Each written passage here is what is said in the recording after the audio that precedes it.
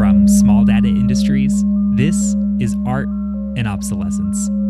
I'm your host, Ben Fina-Radin, and on this show, I chat with people that are shaping the past, present, and future of art and technology. Well, folks, this week we have another encore presentation for you. We are back to our regularly scheduled programming of new conversations next week. But this week we'll be hearing my chat with Legacy Russell back in the spring of 2021. Now, this conversation happened just as Legacy was becoming the kitchen's new director. So it's a fun little time capsule, and it's just amazing to see what Legacy has done already in just really 1 year as director of the kitchen. If you are itching for new content, not to worry. I have an incredible lineup of guests scheduled over the coming weeks and months, and we will be back to new episodes next week. And if you can't wait 1 week, there's always, of course, our Patreon, where you can access exclusive clips and behind-the-scenes content. Otherwise, enjoy this throwback episode, and I will see you all next week with some great new interviews hot off the presses. Now, without further delay, let's dive into the archive and listen to my chat from 2021 with Legacy Russell. 10, 9, 8, 7, 6, 5, 4, 3, 2, 1. Accessing archives.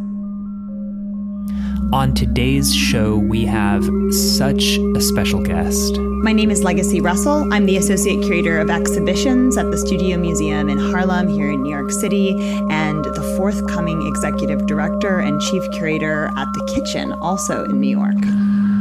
Legacy is also the author of the recently published Glitch Feminism, a Manifesto. I simply had to have Legacy on the show after reading this book this past summer. The book came out just before the pandemic started, but the timing is uncanny, not only because so much of the art world was forced to go online during the pandemic, and the book in some ways can serve as a field guide for newcomers, but also at the level of the individual. So many people found themselves spending so much of their day in cyberspace, a place that often has the potential for more expansiveness for gender expression and performance, something that the book articulates more beautifully than I possibly could. In addition to presenting some of the most relevant art of our time and serving quite literally as a manifesto for a new era of gender expansiveness and a less harmful cyberspace, the book is also deeply personal. Legacy brings us along to witness their early experiences and experiments in cyberspace in the age of the early web. And we began our conversation there. I asked Legacy what were the experiences growing up that really began her life in the arts. I mean, I always love to say that my life and, kind of commitment to art and curiosity about it came from outside of institutional spaces. I had the great joy and privilege of growing up in the East Village in a period of time where the East Village certainly was not what it is now. It was not, to some degree, kind of a bit of a strip mall. Like it's a place that has become like hyper commercialized with like all of these, kind of intense chains now having taken over what used to be, much more intimate family businesses and community organizations. So I was, a kid in a space where this area of New York was changing in so many ways. And, the ongoing investment into the possibilities of the future of what the East Village should be was an ongoing question. It was, persistently asked across the work that my parents did as community organizers, the work that they, also kind of engaged me in and thinking about what it means to be part of a creative community. Because, my father was a photographer who grew up in Harlem. My mom was a gerontologist, and she was from Hawaii. So they, met in the East Village, and the ways in which I think that they had kind of visioned building a family in this place was, to think about it being something that was as much a community project as it was, a family in a nuclear way project, right? So this kind of queering of a kind of family family presence was certainly part of the ways in which, I was brought into creative work and meeting amazing folks and makers from a very early age. And also, too, my mom, I think, had me kind of deeply invested in, the Theater for the New City and PS 122 and, going to Joe's Pub, getting an opportunity to, queue up super early in the morning to get my tickets to go to Shakespeare in the Park, right? Like there were these moments of being a kid and kind of, being able to have these amazing eye-opening experiences. I can remember, for example, seeing Patti Smith perform at St. Mark's Church in the Bowery. Like these are things that were so just extraordinary, right? And thinking about the ways where oftentimes there is an assumption, right, that growing up as a New Yorker that we're all brought into museums from an early age. But, I feel uniquely blessed to be able to say that, I had a different perspective from early on, that museums were not the only place that I understood that art could be. In fact, actually, I understood that often so much happened outside of the walls of museums. For me, when I think about my beginnings, a lot of my, great joys and inspirations also come from going out, literally being a club kid and going out and, being in a downtown scene and having a better understanding of the ways in which public space really was performance space. It was art space. It was making space, right? It was activist space, right? That these were networks that were really critical to the advancement of art and culture and amazing meeting places, right? Where you really could kind of convene with your idols. For me, I think about, in terms of performance, that those nascent experiences of being kind of brought into the world, really seeing how art could embed itself, in the spaces around us in our everyday, that actually was the beginning of some of what has now become this epic love affair, right? Of art and the institution, and thinking too through the responsibility of what a curator has to these histories, which is how do you kind of think about the very real, presences that, of kind of Black and queer histories and feminist histories that have been radical in advancing art and culture across New York and, across the US and across the world, right? But also appreciate too that so much has been, erased and whitewashed over time. And that, the active responsibility of the curator, hopefully, is to think through the ways that, in doing this work of research and collaboration with artists and with these histories, that these stories can be preserved, right? And that they can be recontextualized and celebrated. Yeah. So, curator is a really specific career path. So what was it ultimately that led you to the role of curation? Oh my gosh. Well, I always say, actually, if I could do it all again, I actually do think the pathway of conservator and registrar also would be something that I probably, as a kid, would have loved to be exposed to at an earlier age. I think I didn't even fully have a full scope and understanding of the possibilities of what that institutional work could even look like, and also how deeply collective it is, right? That actually that it is not, contrary to, I think, what is sometimes a systemic myth, the institutional space, it's not the curator who is the brain of the institution, right? That is a model of institution that actually is problematic, it's hierarchical, it engages, of course, the kind of complex dynamics that are certainly, racialized and class-oriented and deeply gendered often too, across institutional work. So, I think that the education, the teaching of, right, what it means to even be a curator came through multiple channels. And one of them was certainly the projects and things that I, kind of was watching and looking at, admiring, and the people in the world who were doing exciting work. Thelma Golden, of course, being one of those people, such an icon, and through and beyond her work at the Studio Museum in Harlem was so pivotal. Certainly, for a young Black person, being able to see the possibility of that work of leadership in the world, was so expansive. But then also as well, really thinking about the fact that, when I was in school, I got a fellowship to work at the Met for a summer. And it was in that period of time that I think that that was the really the first step, because I was curious about all these different parts of what it meant to work within the arts. But it was the experience of being at the Met that really allowed me to best understand perhaps the different constituents questions that institutions have to answer to. And I had spent a summer going between the archives of 19th century, modern, and contemporary, and then, of course, working as well within education and audience development. And, these are two unusual things to kind of come into contact with each other, right, within the arc of a fellowship. But I felt very grateful that I was placed within these different departments because it gave me the greatest perspective and best understanding, actually, some of the great challenges that come from trying to ask this question, like, who are our publics? What does that work look like? And so it was through that experience I was really galvanized, I think, to begin that journeying institutionally through first steps into education, working closely to think about ways of bringing projects and programs to younger publics, right? Because, of course, that entry point felt really valuable and meaningful to me. But then as well, to be very proud and talking about my pathway from working in education inside of institutional spaces to growing as a curator.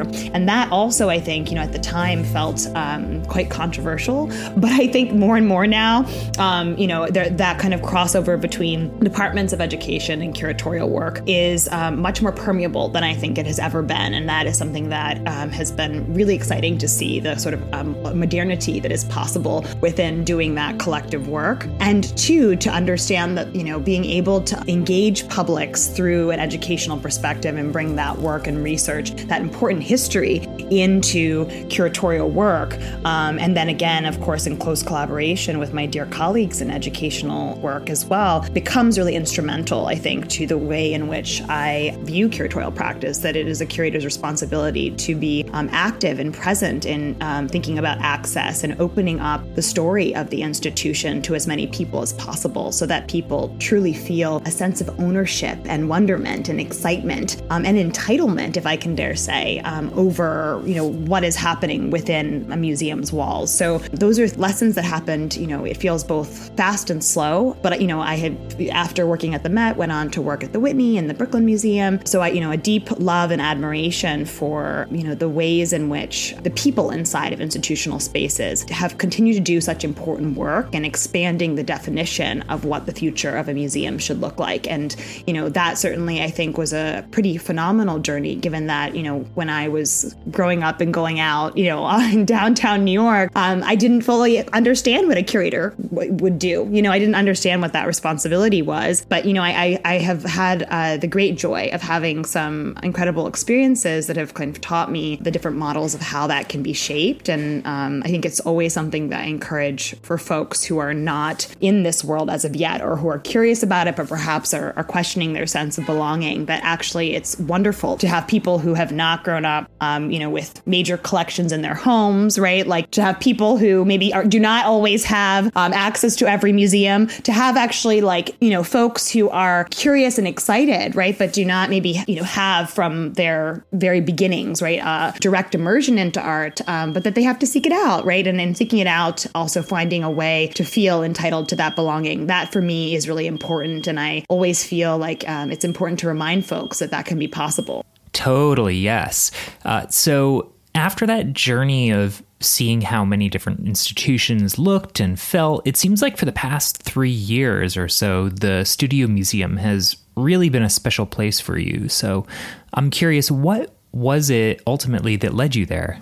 Mm-hmm. So, just a little bit about the Studio Museum in Harlem for those who are new to our history. It is an institution that was founded in 1968, true to its name. It has both studio in its name, museum in its name, right, and Harlem in its name, because it is a place where artists got together to create an idea really of what the future of art should look like, right? And these were Black artists who at the time were working through some, amazing moments in history, thinking about questions of equity and diversity and inclusion and participation, right? And representation and empowerment.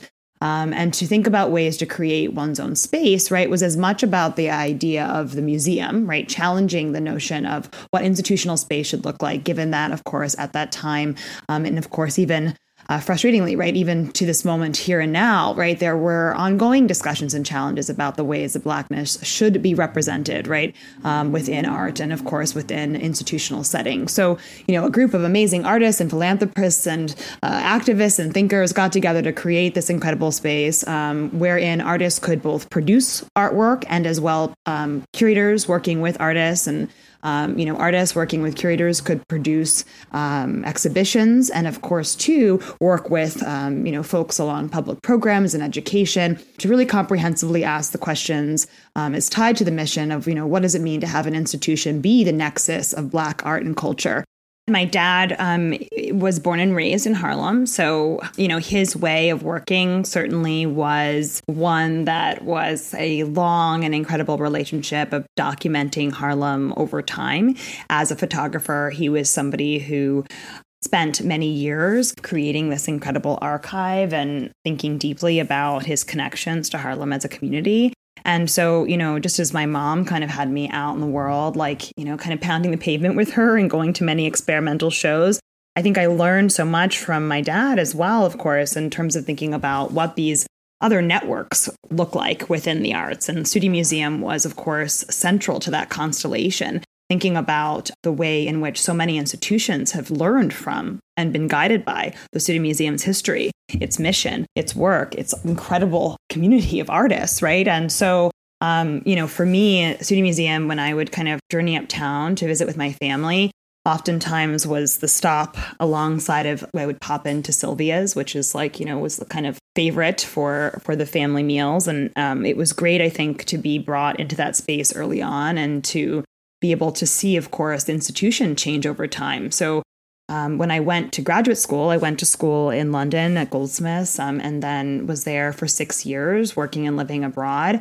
When I decided to come back to the United States, it was really to think through where my belonging would be, right? And what are the places and spaces that feel most important to me in this art world right now? And of course, Studi Museum really was that. So the pathway felt like a really natural progression. And I feel very lucky to be as part of the Studi Museum community, if only because of the fact that every day it's an opportunity to kind of build toward something greater as an investment in the mission that we have.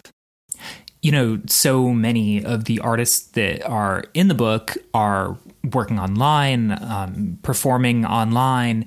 I'm curious how much of that has factored into your practice at the museum. Well, I think deeply about this question of art and the internet as being something that, is as expansive as the institutional mission, right? That because Black culture and Black art is so deeply embedded in what it is to be in the world, that, of course, a natural extension to this, right, is the ways in which Blackness drives and engages the digital, right? That actually so much of what exists online is produced by Black people. And so, for me, my ongoing research and sort of thought around this, right, is as much something that, of course, has informed parts of our program, but also as well the ways in which, we've expanded the Studi Museum's digital presence and thought differently about how we can connect with our audiences, especially during this absolutely bonkers past year and a half, right, where there has been this pandemic that is ongoing and certainly has asked all of us within institutions and outside of institutions what the responsibility of the institution is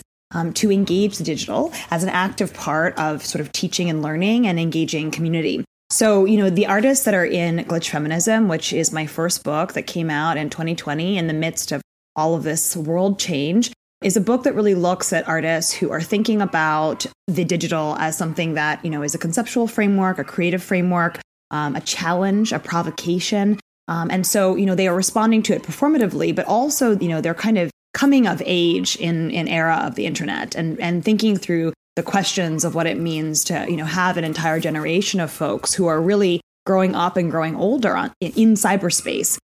So, for me, I think as I, recognize that my role of being a curator at the Studi Museum engages so many exciting artists, as I have been there, I've had the privilege of working on exhibitions with Garrett Bradley, with Michael Armitage, with Dozy Kanu, with E. Jane and Nodleen Pierre and Elliot Reed, all of these amazing folks who, of course, are part of our program with Chloe Bass. There are so many.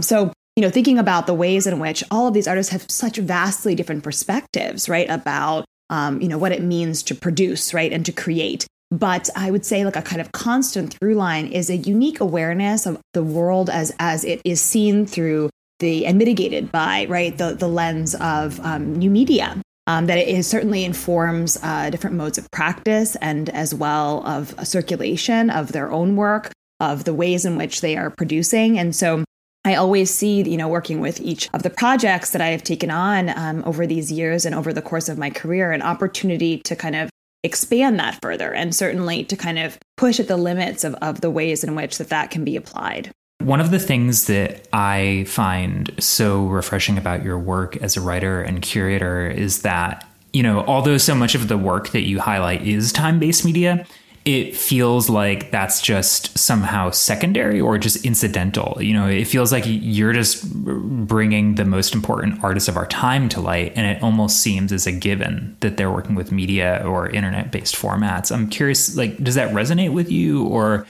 do you think that you're particularly drawn to artists working in time-based media?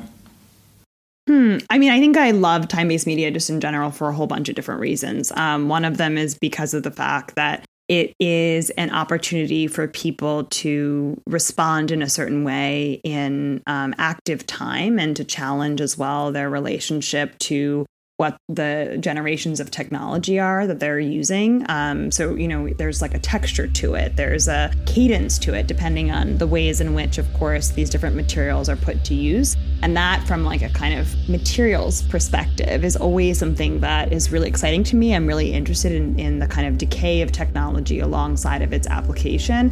And the fact that, many of these works in terms of time-based media, whether they are explicit or not, right, they engage questions of what decay and dissolution looks like as time moves on, right? So part of the thing I think that is really exciting is to ask questions about the ways in which artists are presenting both challenges within that, but also kind of leaning into the brokenness of the medium, that actually the medium itself, very different than, other modes of expression, always will be in motion in a way that actually cannot be controlled or predicted.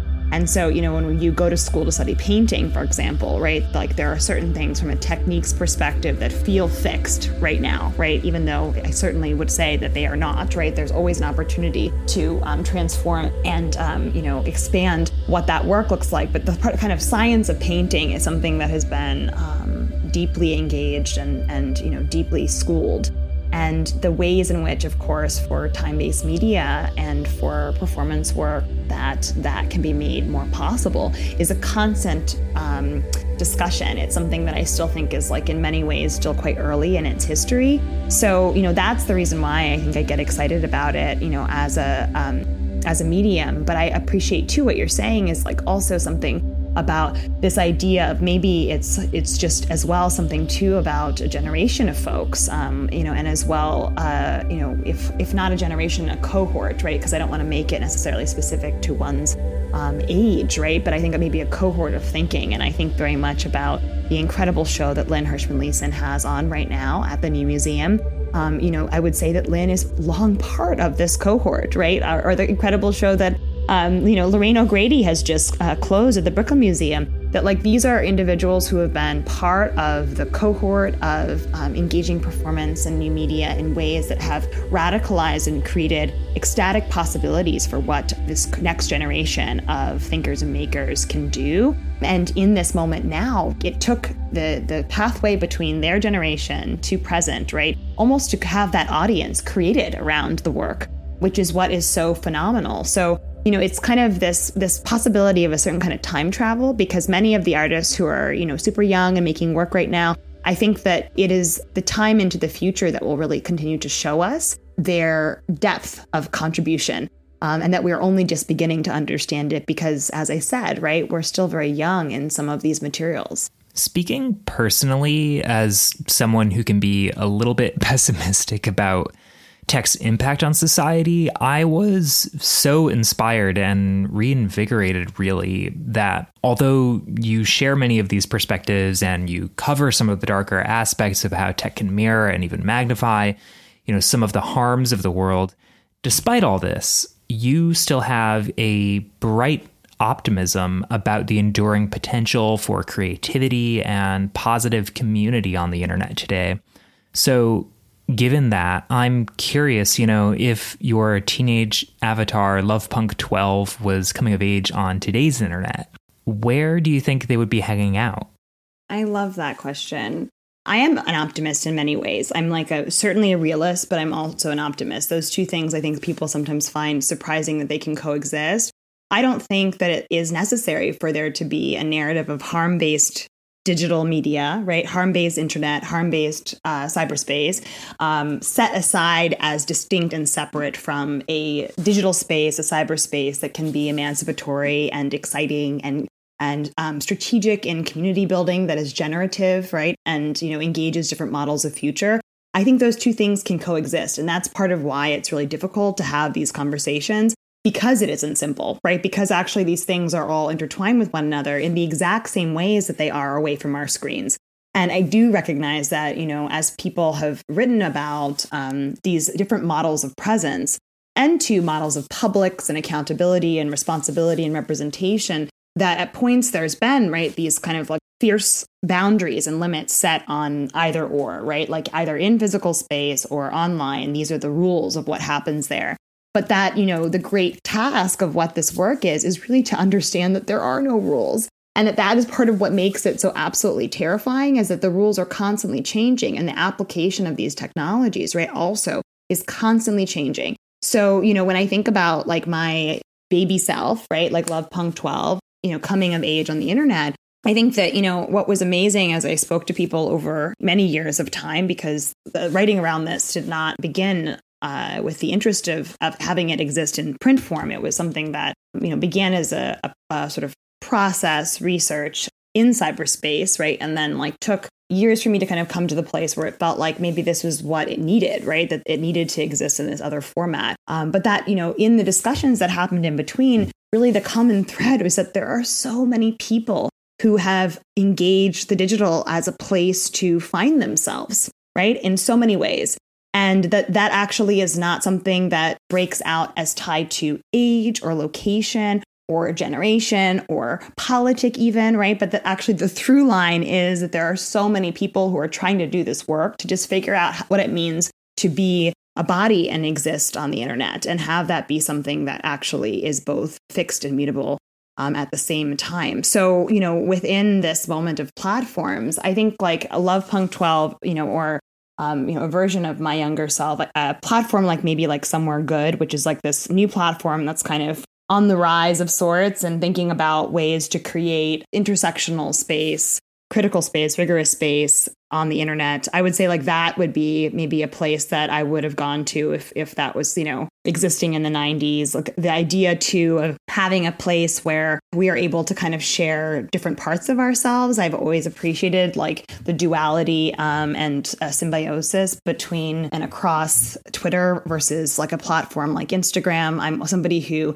has always loved as well, like the culture around a Vine or even a Tumblr in its early stages, right? And I think these are ones that are, of course, now out of date, but certainly, when I think about what they offered in terms of different models of visual culture, that they've done so much to contribute to these other platforms that now exist and are in constant use in our day-to-day today.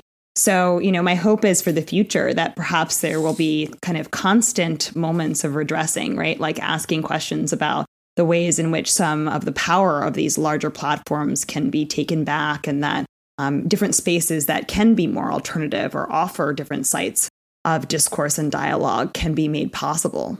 I think part of the work that your book is doing in bringing more intersectionality to cyberfeminism and being more queer and trans inclusive, it really, reminds me of a conversation that's happening in the conservation world more and more these days about really acknowledging and discussing how conservation is not neutral, and the decisions about what to treat and what to care for and what to fix defines and shapes history truly.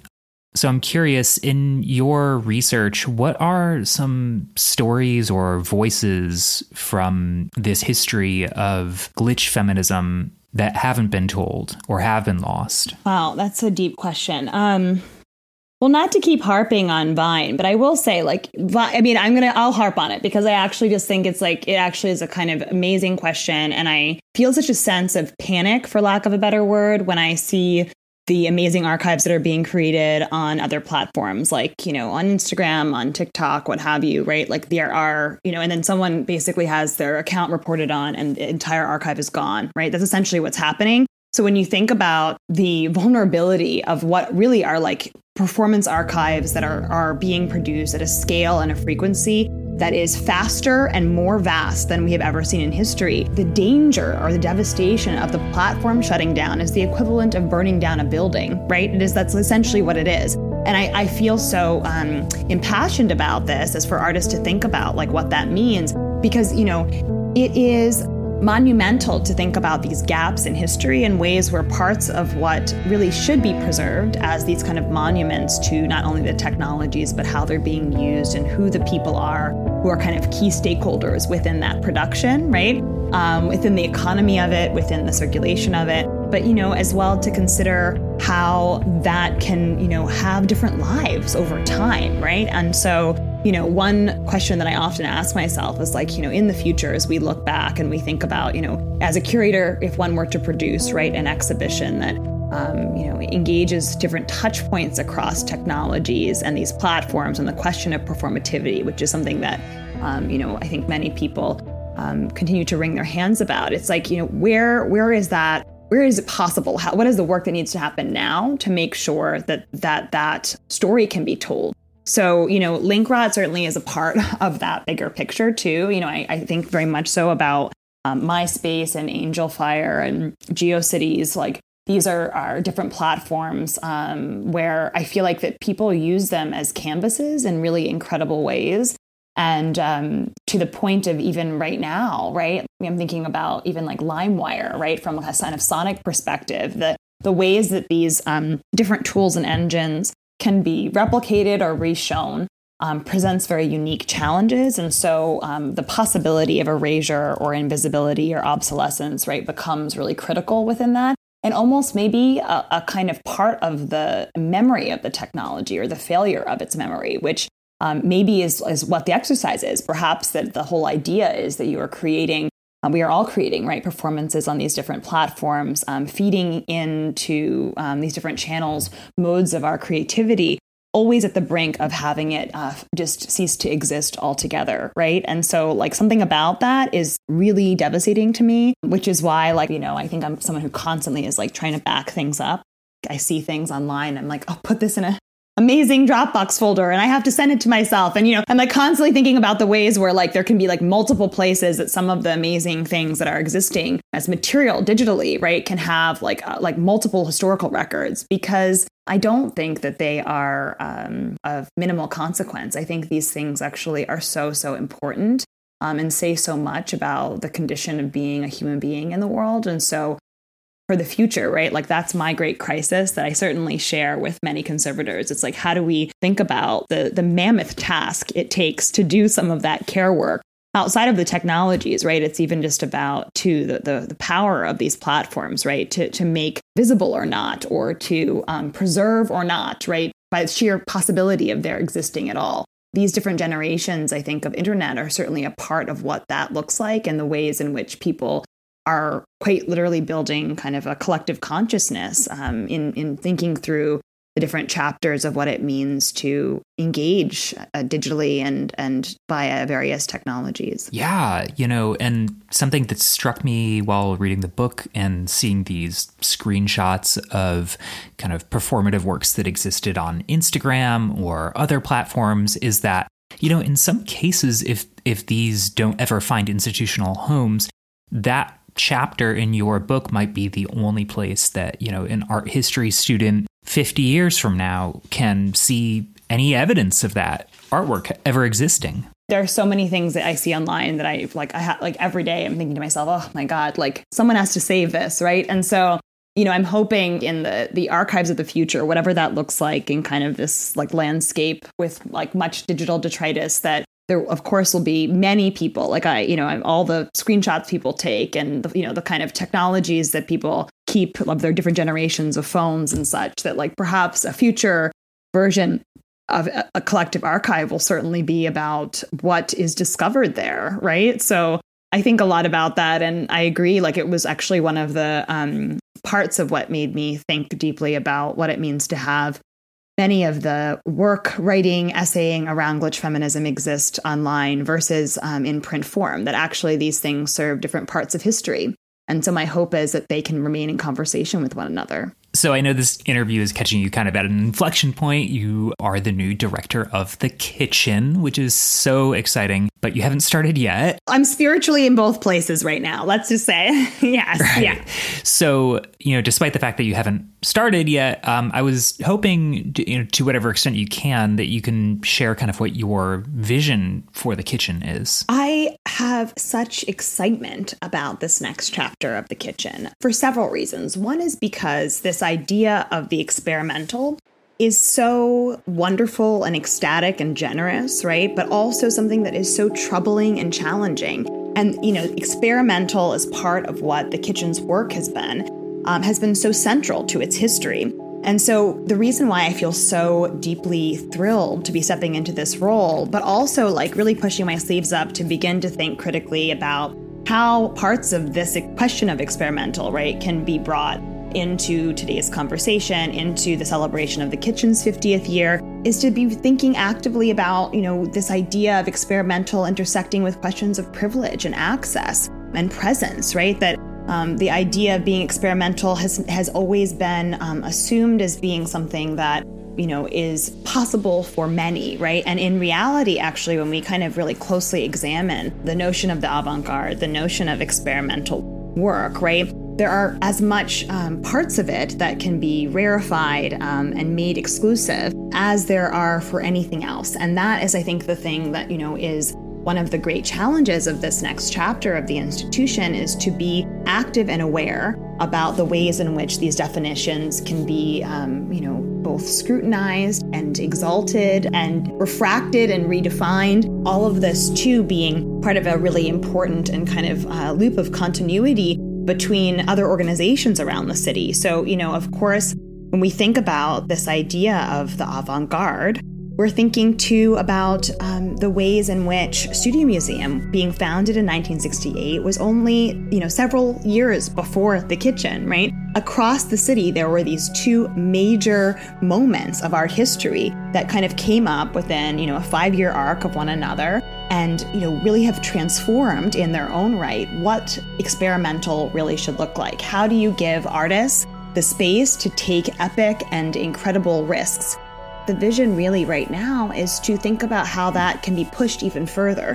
That this idea of risk-taking is something that I think has both ebbed and flowed across the questions of institutional presence, across many different places and spaces. I do recognize that, throughout the course of a pandemic and a world crisis, right, often the reaction to crisis is to become more conservative, right? And, within this is a great opportunity to kind of refuse that. So for me, I'm certainly committed to this moment because I recognize that the role that The Kitchen plays, as much as the role that the Studio Museum plays in this same period, is so critical in giving artists a place to grow and not a place only to arrive fully realized, right? But rather actually in progress. The question of the avant-garde is something that I'm really curious about. And I think that not everyone has been included within this idea of experimental space. I think that the ways in which that these things have played out across art history are actually kind of amazing, because sometimes the spaces created to refuse certain paradigms, right, actually, as they grow, just by nature, they become institutions in their own right. So it becomes the responsibility of the institution to ask the question of, how do you kind of allow yourself to keep changing and transforming so that these systems, right, are in constant interrogation, right? They're in constant motion and have the capacity to be expanded and redefined.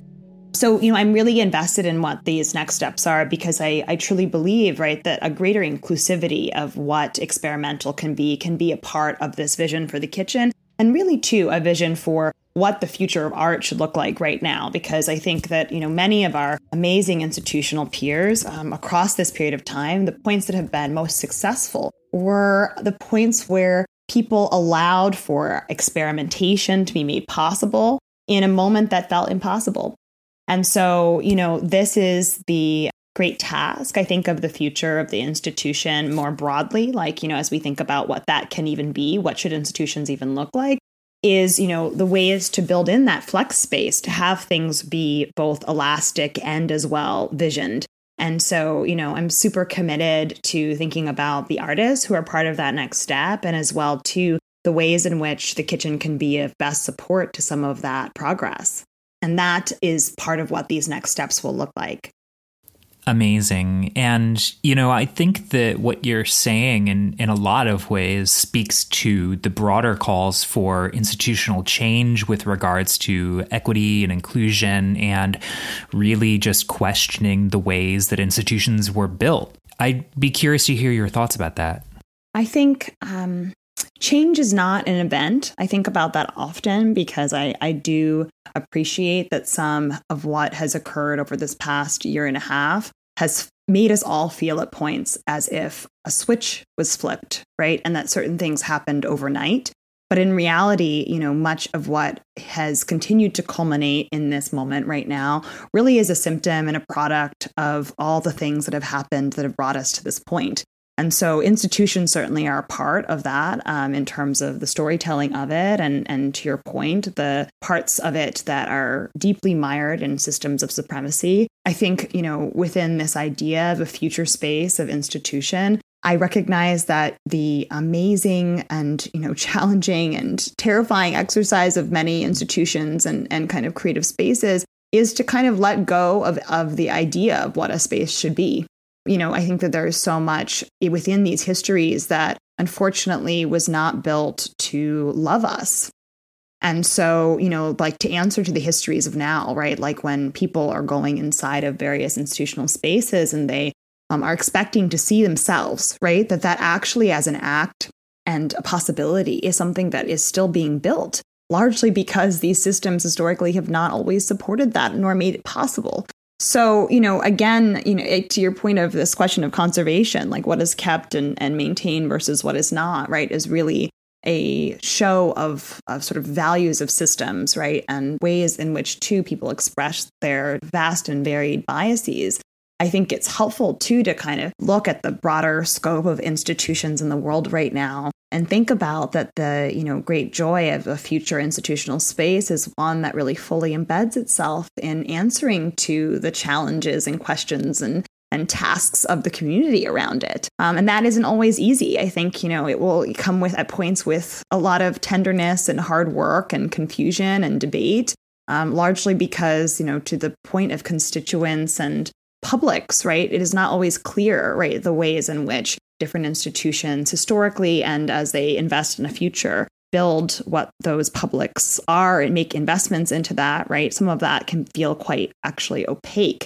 So I recognize that it's a unique time for some of that building. And I think that the criticisms tied to, labor and equity and histories, right? Like that actually it's a really necessary part of what this growth is. And, being comfortable, being uncomfortable at points, and being willing to allow for artists to provide feedback to the institution that actually should be a natural part of what that collaborative work of production and creative presence should be.